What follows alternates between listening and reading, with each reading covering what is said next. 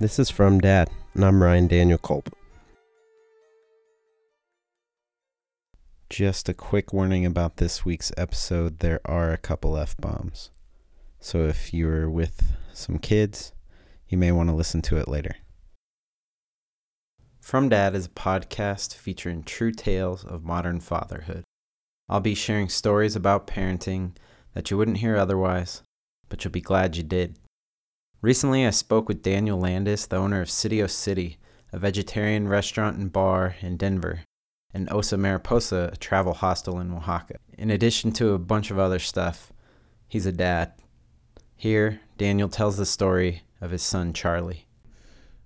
I opened Watercourse in January 12th of 1998, and Charlie was born February 19th, 1998. So I had a brand new business. We were completely underfunded. Everything depended on me. I was the chef and manager, and it was a very small place back then. But Charlie was born a month afterwards, so I had a brand new business and a brand new baby all at the same time. He had overcome a lot of severe illnesses as a child, and from a young age had severe asthma, and basically was knocking on death's door 3 times, but then hospitalized every season. Basically, when the seasons changed, he would end up in the hospital. And while he was in the hospital, he was laid out and struggling, and that really kept him from finding a rhythm of childhood. There was a night when Charlie was 3 and he was intubated. So intubation is basically when they put you in a drug-induced coma and put pipes down your throat so that you breathe. And this is the first time he was near death at Children's Hospital, which is an amazing place. We were in the pediatric intensive care unit. Not a place that anybody wants to be, because there's no place to go from there.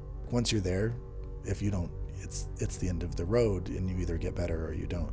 So 3 kids had died of the same thing that he had, because he had RSV and an asthma related illness. So his lungs were shutting down and his throat was closing. So they recommended that he be intubated, and the word didn't make any sense to me. I didn't know what it was until they did it, and then my kid's in a coma, and I was like, holy shit. He's intubated, and he had been really working on going potty, and so he didn't want to pee in his diaper. So even though he was intubated, he wouldn't pee. So his bladder got very full, and I could just imagine this, whatever part of his psyche was like, no, I'm gonna, where did he go? I think so much. So I write a lot of short stories, and so many of my stories relate to where he went. So I write a lot of metaphysical kind of stories about where you go when you're not in your body, just these spacey kinds of stories, because I'm very curious what happened to him, where was he that whole time? Charlie's first experience in the hospital was at age 3. So I had 3 years of building community around me and establishing some systems, but as a self-employed person, I was able to I was able to do exactly what I needed to do, and I had amazing people in my community that would, make sure everything was going well. So I was able to take whatever time I needed, and I didn't have to show up to work. But I would always call, and there was times that I would have to go do interviews or something, and I'd shower at the hospital, get dressed, come back, and be like, oh my God, I can't believe these 2 worlds that are in existence right now. I don't know. I feel like if I was in that situation, I'd break. Were there moments when you did, I guess? Oh yeah. Well, for sure. I mean, you're completely broken. You're completely broken. There's no part of you that isn't broken at that point. But like any grief, anything, it's such a strange process. As sometimes you're in it and you're completely grieving, and then sometimes it's not even close, and you're like, wow, I should be feeling something, but I don't feel it. Somehow you just sort of gear up and you realize that I still have a restaurant to run. I still have to provide for my family. And, even with insurance, these kinds of things aren't cheap. So, as a father, I had a lot of responsibilities. What a father is, being able to take care of all of these things on all fronts, because you can't put all of it as emotionally crushing as having a child in the hospital is. You have to see the other things that you're responsible for. So he was in a coma for about 4 or 5 days, and his mom and I didn't leave his side, and we were sleeping in chairs. And then one night, when things were getting really bad and the doctor basically braced us for him not to make it through the night, they said, well, you can have, we have a room for you guys to sleep in finally, because the rooms had been full. And so we got a room that night, and that was the night that our second son was conceived. And which is really interesting, because we had a lot of conversations that were, Michelle and I had conversations that were like, well, what do we do if he doesn't make it? And I just said, I'm out. I'm gone. I'm going to go. Like, there's nothing left for me here. And sorry, but we gave it a shot. And I don't know. I don't know where I would have gone, but I would have gone somewhere and just probably been homeless. I think it would have wrecked me. I think it would have destroyed me. And I knew that. And so that night, when we didn't know what was going to happen, our son Henry was conceived. And it's one of the most beautiful conception stories I've ever, heard, because it was like he came into this world to be with his brother, and he came into this world to be with us. And if God forbid, Charlie hadn't have made it, it would have kept our family together, and we would have stayed together. So it's really pretty powerful. So when you say conceived, like, how did you track that back in your life? Just it was like that. There was one moment during that time where you had enough time to. Yeah, and it was like, I don't know if everybody has that memory of, like there's fucking, and then there's baby making sex, and like that was baby making sex. That was like where, everything disappears and you're just like completely connected, and you're like, oh God, you're gonna get pregnant. That's gonna happen. That just happened. And so at that point, like, how long was he intubated for? He had been intubated for 4 or 5 days, and then he was in total intubation for around 8 days. And then the thing is that once, the doctors were like, okay, I think we can take him out of intubation. And then it takes another 4 or 5 days for him to even come back to a point where, and he's 3. And, that's a long time. And then you don't know, because basically you're putting a 3-year-old human being into a suspended state. And, we're pretty good with science. We're pretty good with medicine, but fuck, who knows what could happen? So he came out of it, and, I thought, oh, they'd say, okay, you're out of intubation, and then I get Charlie back.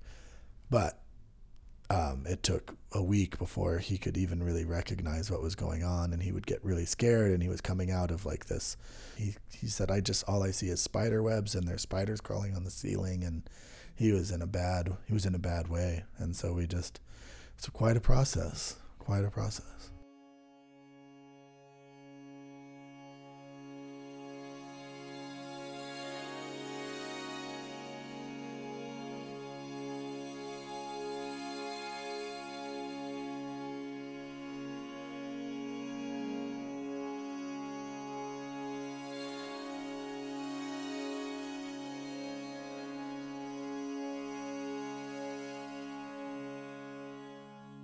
So we lived right outside of this summer camp, and he was going there, and I would take my youngest son when he was like 3 or 4 to go to swim lessons. And so we would drive through the summer camp, and we'd always look for Charlie, because, that's sort of a fun thing to do. And we'd never see him because it was 2-week overnight camp, but we would have to drive through the camp to get out to the road.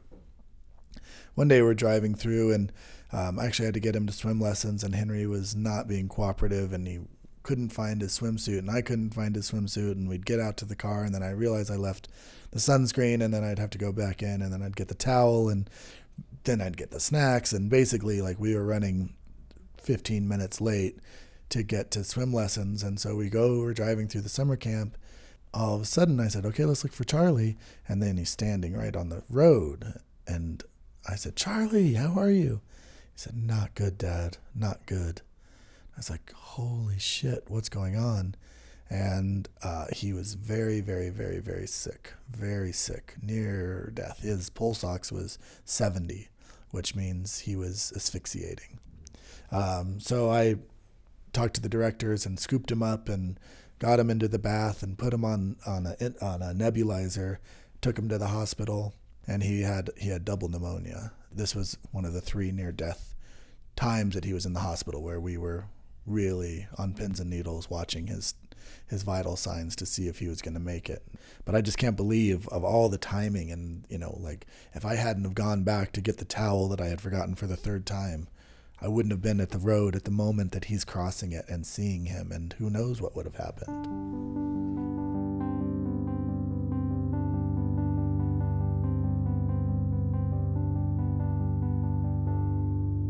Well, his class went to Wyoming to work on a farm where he was exposed to a lot of things that agitated his asthma. So he came back and he had double pneumonia. That one was touch and go too. He missed about of the first month of school. And that's a tough month to miss, especially transitioning into the 7th grade. So he goes back to school, and this is just such a kind of funny story, but it's kind of brutal too, is that he goes and he had a new jacket because it was, early October that he finally gets back, and so it's cold. So he has this jacket, zips it up, goes to school, and the zipper breaks. So he's sitting there with this jacket on, feeling like an alien because everybody else is totally in the groove and he's not in the groove, and he's trying, he feels just completely out of place, and he's got this jacket on that he can't take off, and he's wearing it all day long. And so he comes back from school and he's just like, oh my God, I couldn't get my jacket off, and I just wasn't a part of anything going on, and I just felt like a lurker, just lurking around. I was like, oh, Charlie, you poor kid.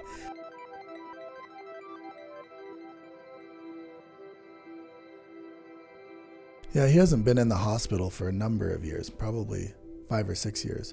But every time he coughs, I have a visceral response that's panicky. I'm just like so scared. And so is my ex-wife, Michelle. She, we both have this, we're just so in tune. We can hear it from a mile away, like, oh, that sounds a little wheezy.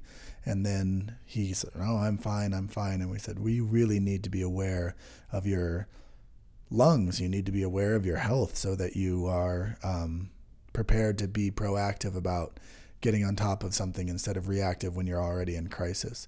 So he's been aware of it, and I think he's growing out of it for sure. But yeah, we're very still just like he's 5. Like it's changed everything in terms of just even my stress levels, and I think it's changed my parenting. It's it changes you. You don't take anything for granted. Everything is valuable. Every moment is valuable, and you really are more present with both of my kids got the best of Michelle and I, because I think we knew that potentially that could go away. And, I don't think every parent should experience that. I hope very few parents do experience that, but it might not be a bad perspective just to sort of carry around even without having to go through it. Charlie graduated last year at 17. So he decided to take a year off, and in that year he was going to go down and work at Osa Mariposa in Puerto Escondido, Oaxaca, where we have our small travel hostel, and he was going to work and learn to surf and learn Spanish. And I went down and visited him a couple of weeks ago, and I've never seen him so happy. And to see him glowing, and to see his physique changing as he's been, in the water and in this environment, and to see the happiness on his face. I mean, those were the dreams that I would have, and the prayers that I would say when I was in the hospital, which was someday I hope he can just be happy. He literally dances all the time. Like, he is just moving his feet, and he's shaking, and he's like the women that he works with are all amazing, and they hug him all the time and they dance together, and he's just floating. He's just like really so in his own element. And he, for the last night at OSA that I was there, it was for Valentine's Day, and he got up and gave the speech that said, how grateful he is for everybody that's working there. He like is assuming the throne in a sense, and I was like so grateful. I was like, I don't want to do this. Like you're working here. This is your community. This is your thing. And he just stood up and gave the speech, which is the role that I generally take. So yeah, he's finding his own manhood and he's dancing his way through it. It's wild to be at that level with your kids, where they're adults and you see them thriving. Daniel Landis is a writer out of Denver, Colorado. You can find his work at local spots including Mutiny Information Cafe, Kilgore Books, Lowbrow, and City O City. Thanks to Josiah Hesse for setting up the interview and letting us use your office. You can find out more about Josiah and Dan's literary journal Suspect Press at suspectpress.com. Until next time, you can find me on Twitter at rdculp or find From Dad on Facebook.